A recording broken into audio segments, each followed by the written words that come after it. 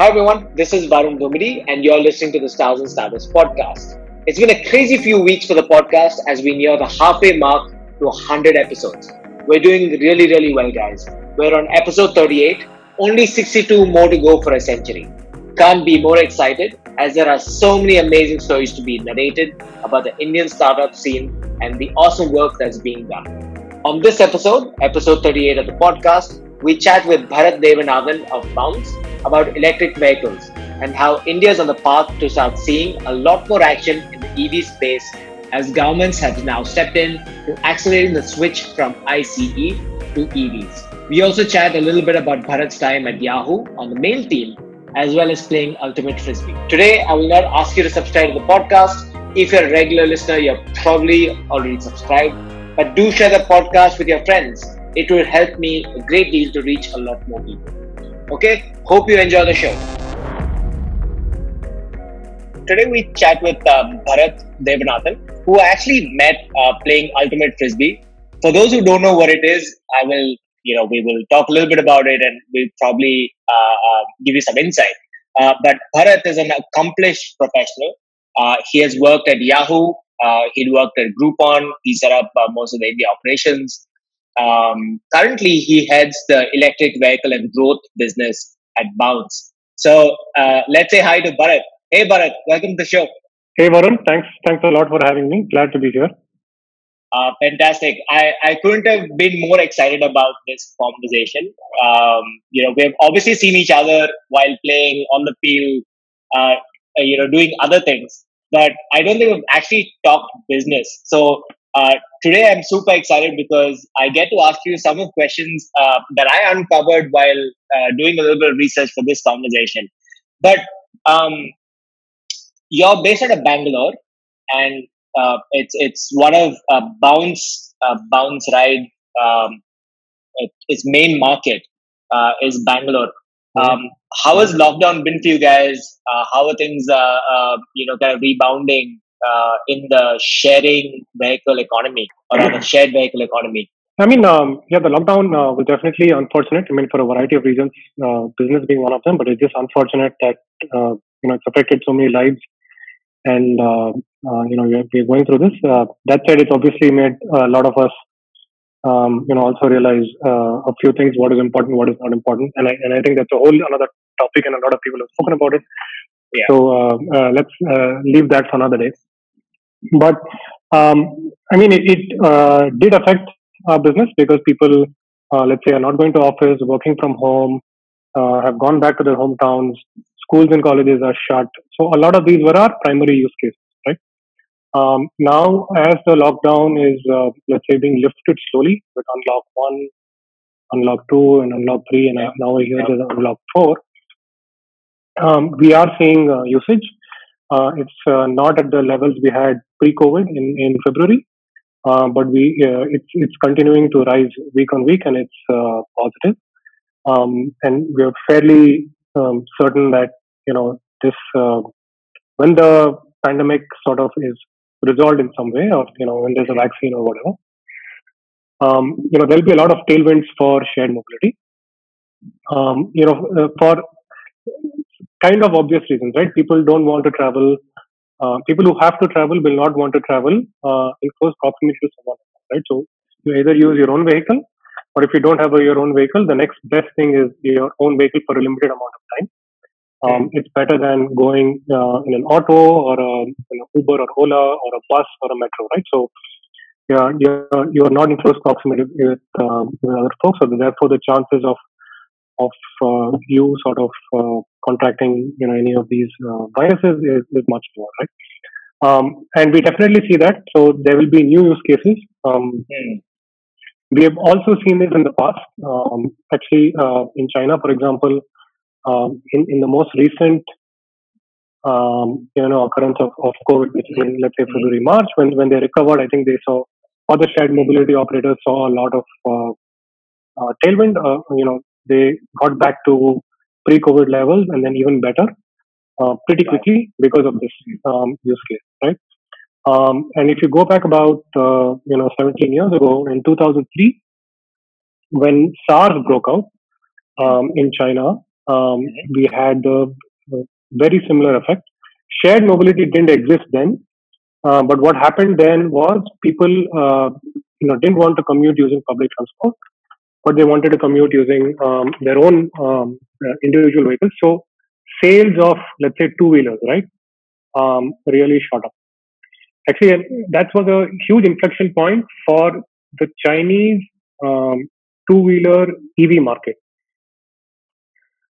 because around the late 90s, the Chinese government had started, it's very progressive, right? They've started making policies such that down cities, popular cities, in the downtown of these cities, you could not go with a petrol two wheeler. You could only go with an electric two wheeler, right?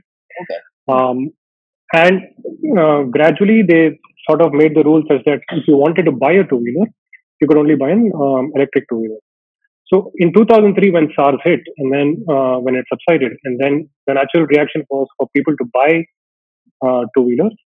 The only option for many of them was electric two wheelers, and that was a big surge Oh, in that must have two wheeler propelled electric sales. EV adoption in general. But talking about Exactly. two wheelers and being much safer than any other vehicle, is there much meat to it? I mean, of course, you're still interacting with the vehicle, you're still holding the handlebars, single person or two people, well, you're probably together if you're using, Right. somebody shared. But is there any truth Yeah. to it being safer?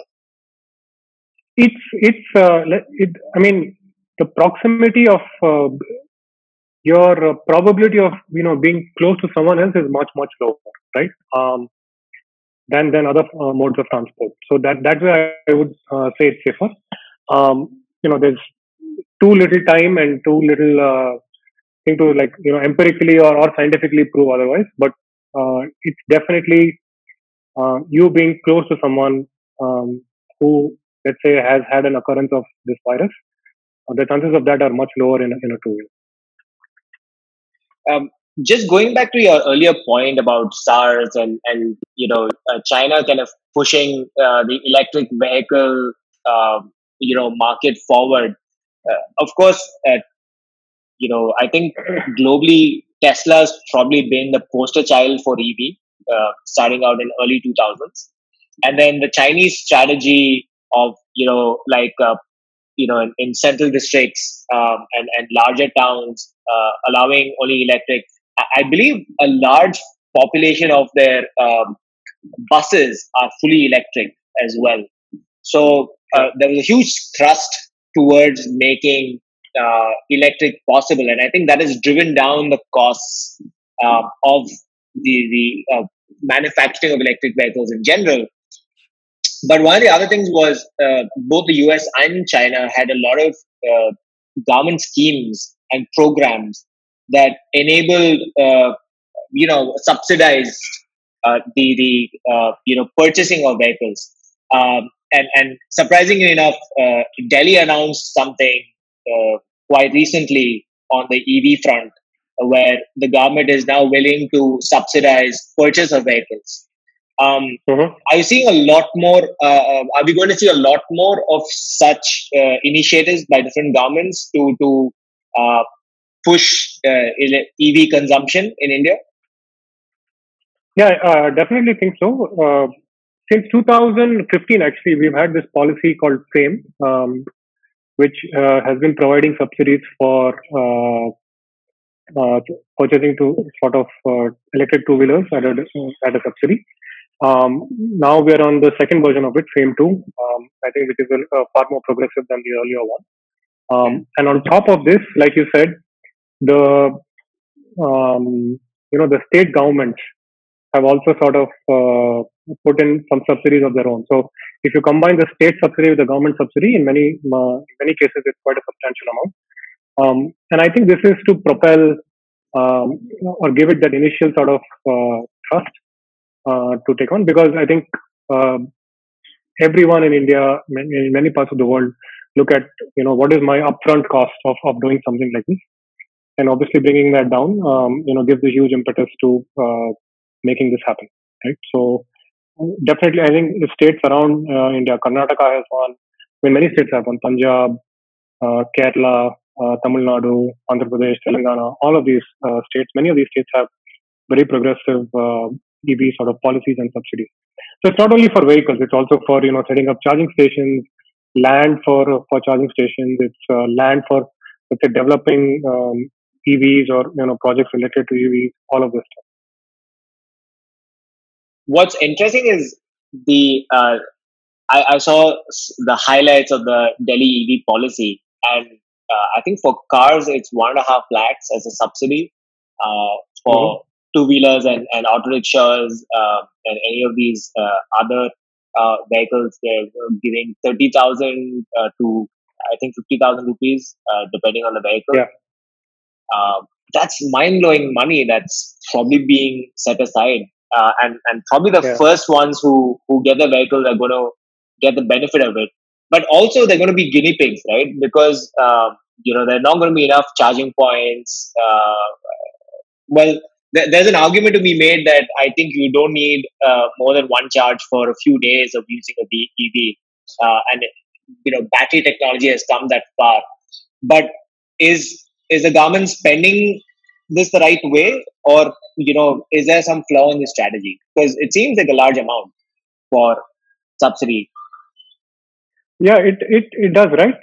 It is a large amount, but there are different ways in which this money is sort of. So in the Delhi government, I'm not really sure, but I can sort of just talk about how a few other governments, both in India and internationally, have done this, right? So they use something called, I mean, one of the terms for it is called a fee bait, so which is a rebate, but so it's a revenue neutral policy, which means um, so if you are selling, let's say, a million, gasoline vehicles a month, right? And if you add 500 bucks to that, the cost of that, right?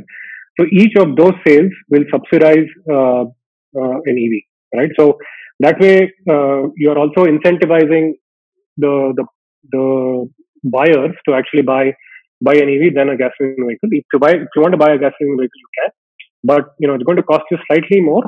And some governments have made it very sort of you know scientific in the sense it really the the amount that you pay depends on your emissions for that vehicle, right? Uh, so it's a small, let's say, you can call it a tax or you can call it a fee for buying a gasoline. 500 bucks, right? Not much. If you're buying a two wheeler, 500 bucks is not much. If you're buying a four wheeler, let's say 1,000 bucks more or something like that, it's not much. But when that adds up, that kind of money is then used to subsidize EVs, right? So that's one way I'm talking about, but there are other sort of ways as well where it can be revenue neutral. It's not necessarily taxpayers' money that's going into this, but it's yeah. I mean, if you there are two schools of thought, right? People say subsidies are short term, it's not sustainable. Why do it? And the other is we need to have this initial trust for it to happen. And my view is that at least in parts of the world where it's really taken off, there has been this trust in the beginning. Starting from California to China, to in even parts of Europe, right? Right. So this is there. So it makes sense to sort of do this. I think Norway probably has the biggest subsidy scheme. I read Yeah, a statistic where they are the most per capita Teslas in the world, and correct, correct. I was like, Yeah, wow. yeah, Um, exactly.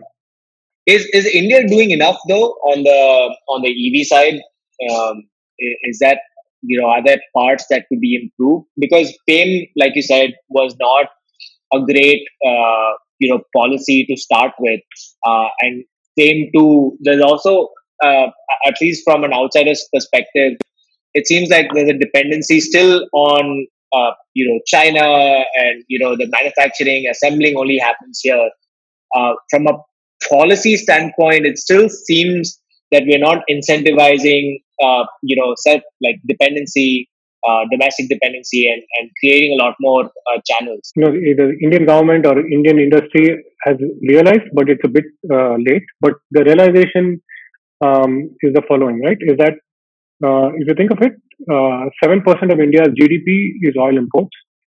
Um, and another 5% is the auto sector, right? So 12% of the GDP basically depends on the auto sector, right?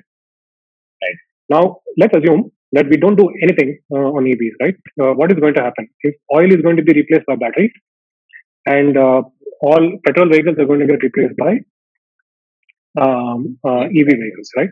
Mhm. Yeah. And now, if this is the case, then 12% of your GDP is now suddenly a trade deficit, right? Now you have to import, basically, you're sending cash out of the country for this, right? Which is, and if the rest of the world moves away from EVs and we don't, we will move to EVs, but we won't have the capability. So basically, now we are facing a huge trade deficit. So therefore, it's important, one, to move to EVs, and two, to make sure a lot of this is indigenous, right? Mm. If you look at, many people have spoken about it, but if you look at, the whole cell phone manufacturing, we missed that bus, right? We Right. had an opportunity to do that. We missed that bus. Let's say others, Korea, Japan, China, definitely, right? Have become sort of hubs for that. We Right. missed that bus. So here, I think it's kind of late, but I don't think it's so late that we can't do anything about it. So the government has basically said, yeah, FAME is a way for us to accelerate the growth of EVs. Mhm. But FAME also has several sort of milestones to it, where it says in 6 months you need to localize X percentage of your vehicle, right? Um, okay, you can start selling it now and you can import it now, but in the next 6 to 12 months, some percentage of that has to start happening in India, and they have given a progressive timeline for that, right? So if you do that, you get a higher subsidy, and if you don't, you don't get a subsidy. So I think those are all steps, definitely in the right direction to localize. So today, I think one thing we lack in India is actually building the battery cell, right? We don't have that, let's say, either the know-how or the know-how to build it at scale. Mhm. And it's not something that you can learn overnight. So I know Right. several initiatives, both by the government and by other private institutions, are on for doing this. But today in India, we don't have a large scale cell manufacturing unit, right? Mm. It's Mm. it's in the works. Maybe 12 months from now, or 18 months from now, we'll have something that is solid. But right now, it doesn't exist, right? So therefore, government is cognizant of the fact and saying, okay, you can import cells, but you have to make the battery pack here. You have to do the casing here. You have to do the Mm. battery management system here. And over a period of time, you need to localize all of this. That is one. The other is also what China has done very cleverly, and I'm sure you might have read about it in some interesting articles, is they have monopolized, the source, the raw materials that Yeah. are required for these cells. Rare So, earths. uh, uh, yeah. Rare So, earths is what they call it. I think you get a lot of this. Well, they haven't gone. China itself, their own natural resources have not been, being consumed. I think it's been going to Africa. I think Africa is, Africa, I think Congo and that belt, the basin is where a exactly, lot of the, mining is happening. And I think Australia is correct. the other part, which is probably done in a much cleaner way, but China has also controlled a lot of those resources, uh, right? Yeah, Um, I think exactly. this is part of that So, Belt and Road Initiative, I believe. yeah, so you're right. So Africa has a lot of these. So the most, let's say, prevalent chemistry today in cells is called NMC, nickel, manganese, cobalt. And a lot of these raw materials and are available in Africa, and China has sort of struck deals with the government there to have a forward contract for the next 10 or 20 years. They have agreed to a price, right? So which is a huge boon for the GDP of that country. Um, and but so China has been very sort of clever and astute about Yeah. going about this, right? And also in several parts of South America as well. So that is definitely one area where we need to sort of catch up.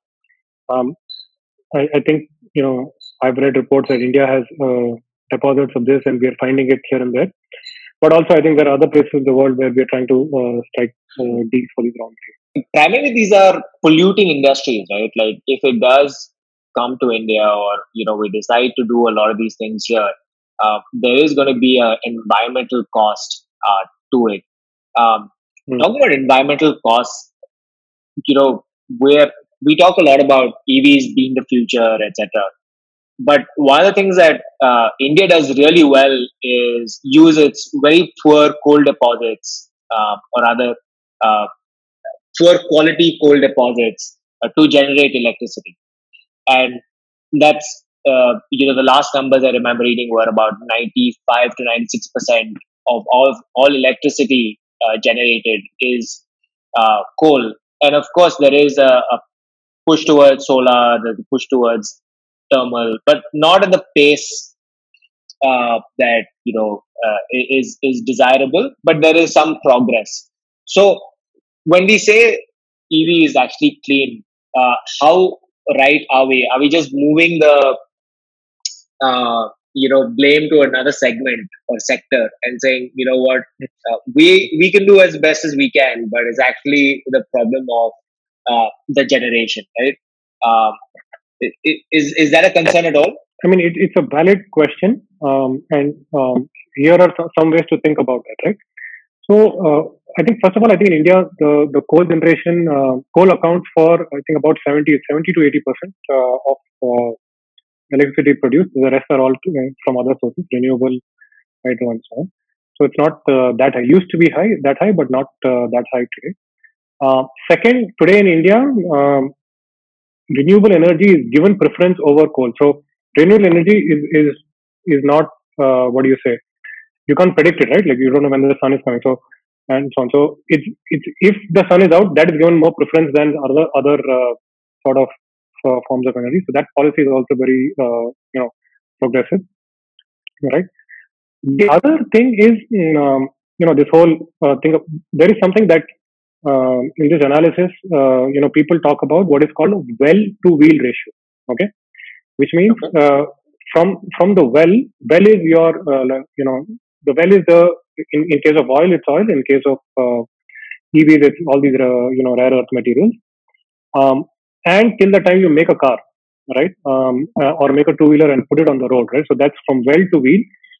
What is the actual sort of emission and pollution you're causing, right?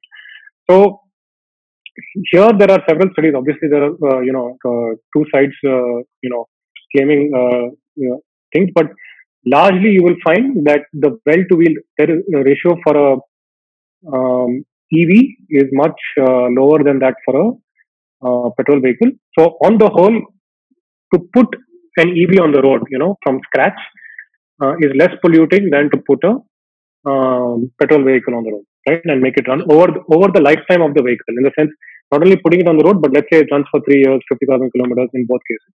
Hmm. Then it's generally, and there are several studies done in different countries, even done in India on this, right? So I think that's kind of fairly established. That said, you will still find some people who will refute this, but that's how it is, right? So that's how it is. See, the other thing is also eventually you can also use this as a when we get to a point like Norway, for example, right? A lot of Norway's energy is renewable, which is why it makes a lot of sense. So Right. when we are moving towards that, and when we get to a point there, right, then the other reason, like when you're making a transition from let's say fossil fuel to renewable energy, right? One of the big problems there is storage. Okay, because Right. wind energy, for example, it's in the night and in the day you don't know, but whenever it comes, if you produce it, you transmit it to where it needs to go, and you consume it, then it's great. It's same with solar. Solar happens during the day, and when it's you when the sun is out, you produce that energy and you transmit it. It's being used at the same time. It's great. Now, let's say there is not enough demand, so the sun is out, right? But there's not enough. You're producing energy, but there's not enough demand for that energy at that point in time. Then what do you need to do? You need to store that energy, right? Now, where will you store it? Again, you have to store it in batteries. Now, the moment you introduce storage, right, then the cost of this entire solution becomes very high. Okay. So one of the fundamental roles that EVs play here is that they act as a medium of storage as well, right? So, Right. so when you produce renewable energy, if you're if you're able to consume that in, let's say, billions of EVs, which can Right. store it, right, Yeah. and which can, that energy can either be used later to for the EV itself, or they Mm. can that energy can be used back to the grid. So you supply it back to the grid, or you power your home, or part of your home or something. Like for example, I think Netherlands. This I read recently somewhere. Netherlands has, I think, about 7 million cars. Wow. Out of these, if 1 million becomes completely EVs, right? Mhm. Then, and if all of them are charged, then that is enough to power the entire Netherlands for 3 hours, right? Wow. I mean, Netherlands is a small country, but okay. Yeah. Yeah, it is a small country, but and if this energy is renewable, then it makes sense. So I Sure. think the larger point I'm trying to make is that one is, yes, EV by itself is also, let's say, it pollutes the earth lesser than petrol, but I think it plays a pivotal role uh, today and a lot more in the future when it acts as a medium of storage for renewable energy, which you can then give it back to the grid. I mean, that's probably the best explanation I've heard in a long time because I think it kind of, uh, kind of ties it together when you're saying that, okay, there are so many batteries charging at the same time and consuming renewables when it's actually being created. And I think, I think even in the US, they had a huge challenge when all the homes are generating electricity and pumping into the grid because there's no one to consume it at that point, Correct. right? So then it became that nobody's consuming the electricity, everybody's selling electricity, and the grid has no one to buy it, right? It's a demand and supply side issue. Um, Correct. Talking about EVs and the proliferation of EVs. I think recently Flipkart slash Walmart decided to convert, or at least they've said that they're going to convert their whole fleet, to an EV, powered grid.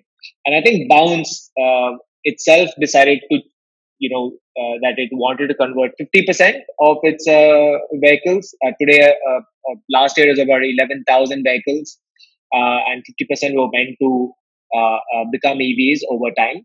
And Mhm. that's when they brought you in to Bounce, right? That was kind of the plan. Um, how has that program been? What's been the learning in that process? Yeah. So, see, I think one of the sort of key realizations for me also was in India, right?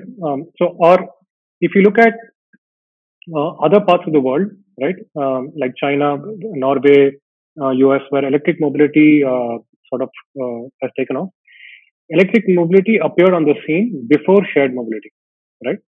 Which Uh, means the only way at that point in time for people to experience electric vehicles was by buying something of their own, right? In India, that the timing is such that shared mobility has happened before electric mobility, which means shared mobility can be and will be the medium through which electric mobility will first reach the masses, right? And then, so if, for example, I'm able to experience, me and you are able to experience an EV today, for half an hour, and we just pay for that half an hour, right? And there's no upfront investment, nothing. Then, if we wanted to buy a vehicle, we are really convinced about it. Otherwise, it's hard.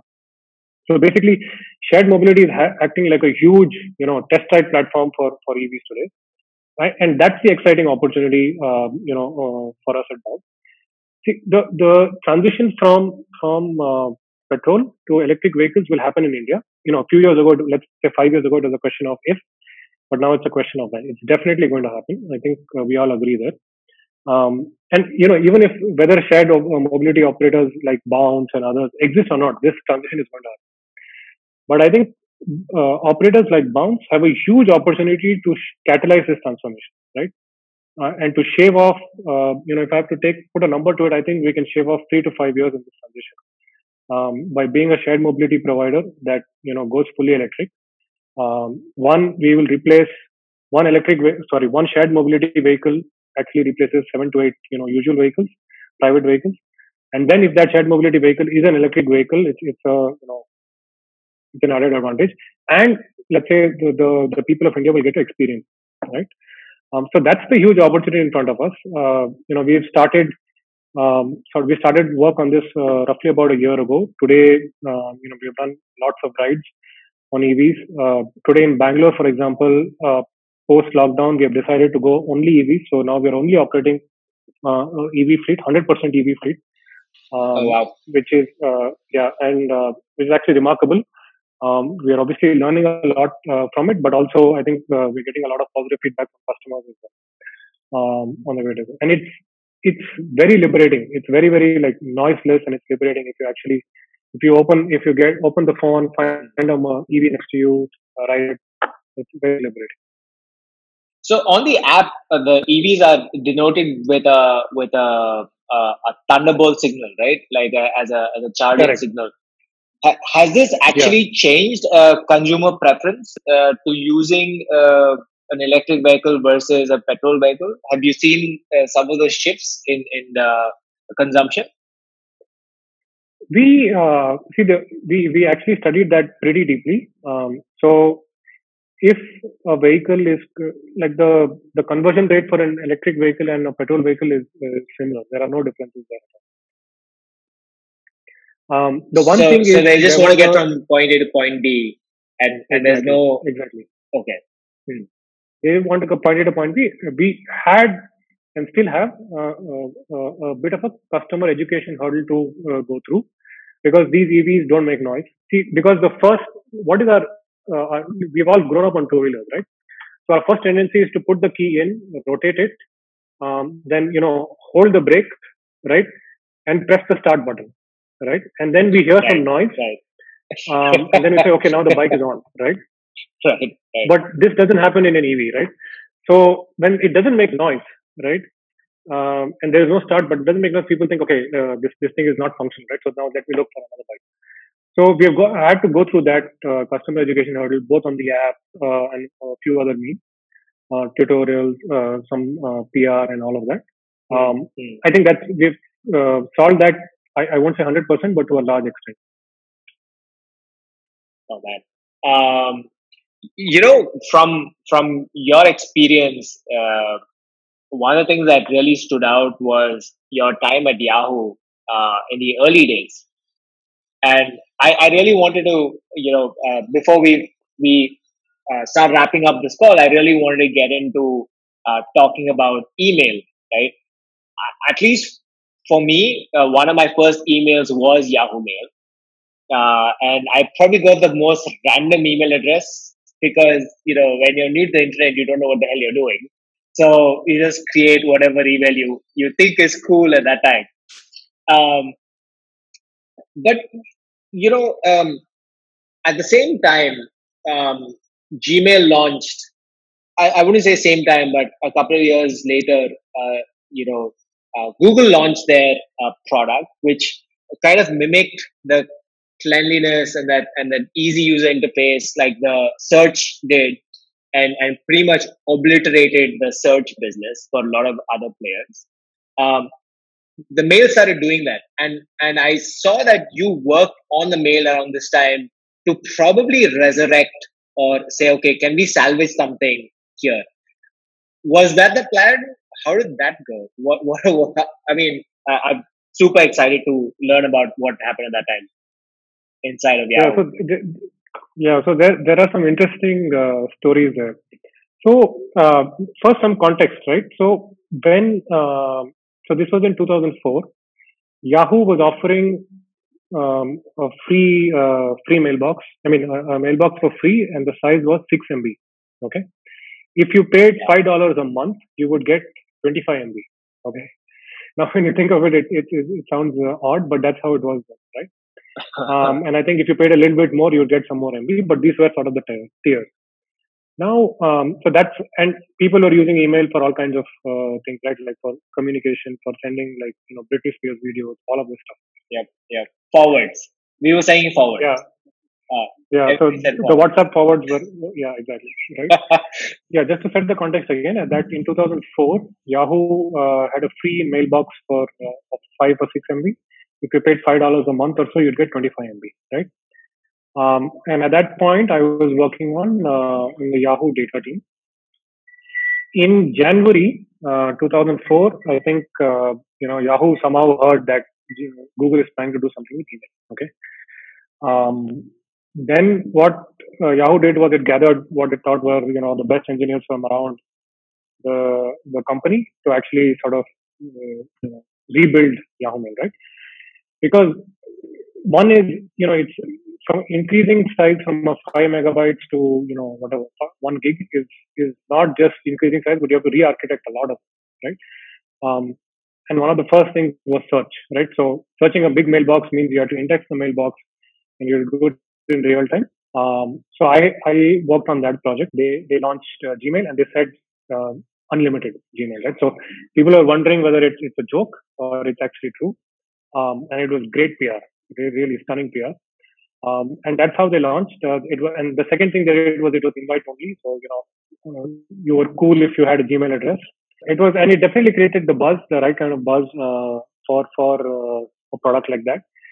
Yeah, and then I think we were head on for about 2 years, Google and Yahoo Mail, and Google had a lot of, I think technologically they made some advancements, but I think we also really revamped Yahoo Mail to be a big mail storage. One of the first things I worked on was mail search, and then the second thing was mail storage. How do you actually store and reduce the cost of storing so many emails? But it's really really fun time. I think it was a really good team. We had to move quickly. I think a lot of my formative years of my career were in those times, and Right. I really learned a lot. I was fortunate to be surrounded by some really good folks, both professionally, who are good at their work, and both as people. It's really really good to have, and many of them have gone on to do great things. My ex boss now reports to Sundar Pichai. Another guy, Michael Curtis, who was working on Yahoo Mail with us, went on to become head engineering at Airbnb, and now he's left them. So we worked with a really, really good set of folks at that time. I'm excited about this talking about people you worked at Yahoo, but I want to broach that topic in just a few seconds.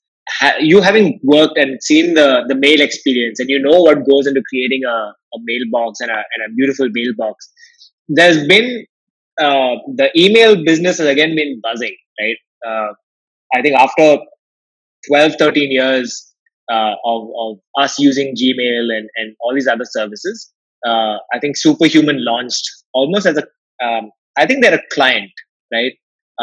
Superhuman works as a client on top of any existing mailbox. And then uh, recently, I'm sure you got the invite for Hey.com, and it looks like they've completely rebuilt email from scratch, and it's not a client. Are you a subscriber to any of these guys? What's your take? I mean, because Superhuman charges I think $30 a month for using the client, and Hey.com is offering the whole solution for $99 a year. Uh, Right. and I think people are starting to feel like, okay, it's about time we paid for email and we got a better experience. And a lot of people are now moving towards that. You being a email veteran, I want to hear your thoughts and if you're using any of these tools. Yeah. So Superhuman, I've heard of definitely, but I haven't used it, so I really don't know. Hey, I subscribed to. I got the invite and I subscribed to it, and then I bought it. So now I have a year's subscription. I like. So you're Uh, Bharath at hey.com. I didn't get Bharat, so I got Butta at hey.com. Okay. Okay.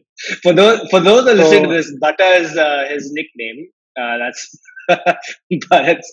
Uh, that's funny. yeah, yeah. So I got that, and yeah. So I've been using it. I think it really they have reimagined email, and they are kind of forcing you to do the workflow which they think is right or the right way email should be done, which I think is a very courageous and brave step. And I mean, not everything in that workflow sort of comes naturally to me, but I'm trying to. But most of it I really like. Like I love the reply later feature. I love the fact that you can change subjects. I love the fact that no guy can track you whether you've opened the email or not. Um, I love clips, right? So if you send me an important phone number, I can only save that somewhere. I don't have to save that Oh, whole email nice. somewhere, Hmm. right? So those are all some really good features. So they've really understood, gone 5 levels deep and understood what's the problem with current email and try to solve that. And as I think Aaron Levy says, right, of like the thing with software, you don't need software for an existing process, but Yep. you need to redesign the whole process, right? And I think that's what these guys have done very, very well. So, do you see yourself completely switching over to Hey.com? Because I'm I guessing have this is your Bharath too. trial. Okay, No, so I you're switched. saying Yeah. So I mean, it's an auto forward from Gmail, but I hardly open Gmail. so now you can just scroll through your emails and you're like, yeah, this is how life should be. Like I'm done with Yeah, this. yeah, yeah, yeah. Oh wow. Okay. I should try and figure out how to get on this platform. Uh, I have an invite. I'll send you. I have an account. I just haven't renewed it. Okay, Uh, cool. I decided I'll test it out. But yeah, if I need an invite, I'm going to ping you for that. Sure. Hey, getting to the amazing alumni of Yahoo, and Yahoo has a ton of them. Uh, we actually met playing Ultimate Frisbee, you and I. And for those who don't know, and I probably mentioned my preamble, we'll give you a quick primer. But there are actually grown men like us who run behind a frisbee and a disc, and we call it a sport, and it's actually a lot of fun. So for those who haven't seen it, please go to YouTube, check it out. It's exciting. It got us back to playing sport after school and college and all these other things. As professionals, we also enjoy it today. Um, but as we're talking about frisbee, I read um, somewhere that you actually played frisbee, or you picked up frisbee playing with the current, or rather, the co-founders of WhatsApp, Jan Koum and Brian Acton. Um, and you have some interesting stories about playing with them. Um, how did they? How did this work? Like they were at Yahoo at the same time you were, and you had like a frisbee club at Yahoo, and you guys just like hung out. What's the story Yeah. there? So Brian was a very, very big fan of the game, and I think still is. So he would try to gather people together and sort of host games. There was a park, just less than 5 minutes drive from where we were. So we used to go there, I think Tuesdays and Thursdays, and play. And we used to have, I think, an email group where we would say, how many people are in, and so on and so forth.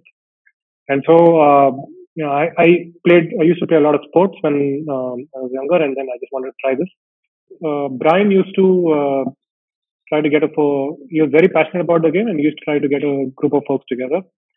And I think one of the things he did was he got, I think, 100 or 200 discs made, with like the Yahoo logo and all of that, and distributed it to all of us.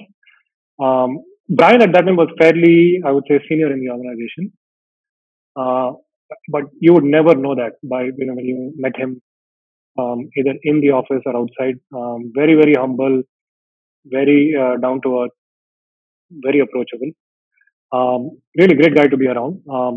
And all kinds of like execs would sort of like David Philo, who was the founder of Yahoo, used to be there, and many other execs used to. So it was for me, it was a great way to get to know these people, Hmm. as well as to enjoy the game, learn the game. I think we also went to one or two tournaments together. And yeah, but it was just and I had moved from India to the US. It was also a great way for me to build a social circle. Um, you know, um, outside of just my sort of working colleagues. So really got to know lot of the US, I think, or at least US culture to whatever extent through these folks. And that's the other good thing about Fiji, which I'm sure you've also seen, is that it's a great community for where you want, Yeah. anywhere in the world. Talking about community, I think a lot of Silicon Valley founders play Ultimate. Um, I, I I think Larry Page and Sergey Brin also recruited actively while playing. They take the senior hires out for a game, and they will see what this person is all about. I thought it was super interesting. So when Brian and Jan were at Yahoo, were they ever talking about WhatsApp as an idea? Or I think that probably came much later, right? After they moved Yeah, on. Did they yeah, call up that came Bharat much and later. did they call up Bharat and say, hey, we're thinking about something. Do you want to come by? Did you ever get a I chance wish to I be wish part of the they core did. team? No, I wish they did. I was unfortunately not in the US at that point, and I wish they did. Though I did get another call from another famous startup, which is doing very well now. And I was outside the country, and I couldn't, I couldn't go and didn't go. But yeah, This is not Uber, they is didn't it? speak about. No, it's not Uber. It's Facebook. No, they were not talking about this at all. They both. So Jan at that point was not uh, as senior. I would say Jan was. I don't know if yeah, maybe a year or 2 or 3 years, more senior than me. But Brian was definitely very senior. So Brian was doing a lot of things that were sort of, really impacting the core business. Yeah, I don't recollect uh, I think they started in 2008, so I don't think, and I was there till 2007, so I don't think they had any of these things. Then. Well, sometimes you just wait for those kind of calls, right?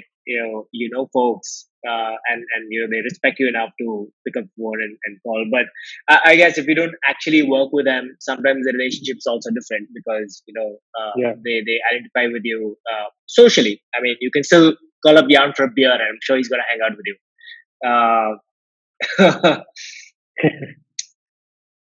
Um, when you came back to India after Yahoo, um, well, you then spent some time in management consulting, and then you launched Groupon in India, right?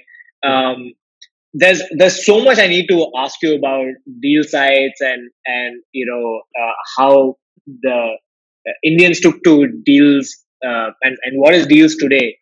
But I think I'm just going to ask you a very simple question. Are you a value shopper? Do you have your favorite website to get the best price? I, I would like to think I'm a value shopper that I don't pay too much for what I want, but I don't think I necessarily go for the cheapest or spend a lot of time finding the cheapest deal. I have somehow I don't know what it is, but there is some magic Amazon has done over the last few years where they converted me as a loyal customer. And I can't even place my finger on it. I don't know how, but they've just done it. And I'm sure they've done it for a lot of people. So most of my shopping happens there. I think it's habitual, right? Like I think once you keep Yeah. using it, there is. I mean, I think the prices also. Now I start calling fair. You're not going to get the best price. Maybe a few Yeah. hundred rupees plus or minus, but you're probably still going to get a good deal. Um, do you think deal sites have run their course in India? Yeah, I would think so. Yeah, it's especially now for sure in these COVID times. But I somehow think we've not. I don't know what the answer is, but I don't think we've found the right hit the right chord with the deal sites or with the customers of the deals. But it's also a supply demand thing, right? Because deal sites typically take a lot from the restaurants or the owners. I think they pay too high of a share, and I think they Hmm. don't get loyal customers. Um, because when I used to run the Citrus wallet, we used to get all kinds of requests from retailers and from saying, hey, give me this, give me that. And, we just couldn't incentivize a lot of these transactions. Um, but, I could talk to you all day about, what's happening on the deal sides. But, hey, Bharat, this has been great. Thanks for sharing insights on EV. And have you gone out to play frisbee at all? Has the lockdown enable you to step out a little bit? So I do throws. I live very close to Doc. You know Doc from Airbenders, right? I don't know. Yeah, of course. Yeah. So Doc and me get a couple of throws with frisbee. Okay, See, for you, I've got frisbees on the background, right? So today, that's the change in my backdrop today.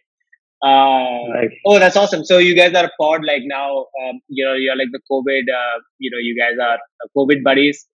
You're like, okay, Yes, I'm not going to see anybody else. Yeah, exactly. We take our masks and go to a ground close by and throw for an hour, maybe a week, an hour or 2 hours. Oh, that's exciting, man. I think everybody's expecting, or hoping that lockdown becomes a lot more easier. Well, I think now there's no more lockdown. It's more about us taking precautions to want to play, um, and it becomes easier for us to be out and play again. Hey, Bharat, I'll see you on the ground very soon. Thanks a ton for coming on and having this chat. Hey, thanks a lot for having me. It was great. A lot of fun being here, and definitely look forward to seeing you on the ground and otherwise as well. Take care. And I'm excited about bounce and the EV strategy. So we'll check back in in a few months on how things have progressed.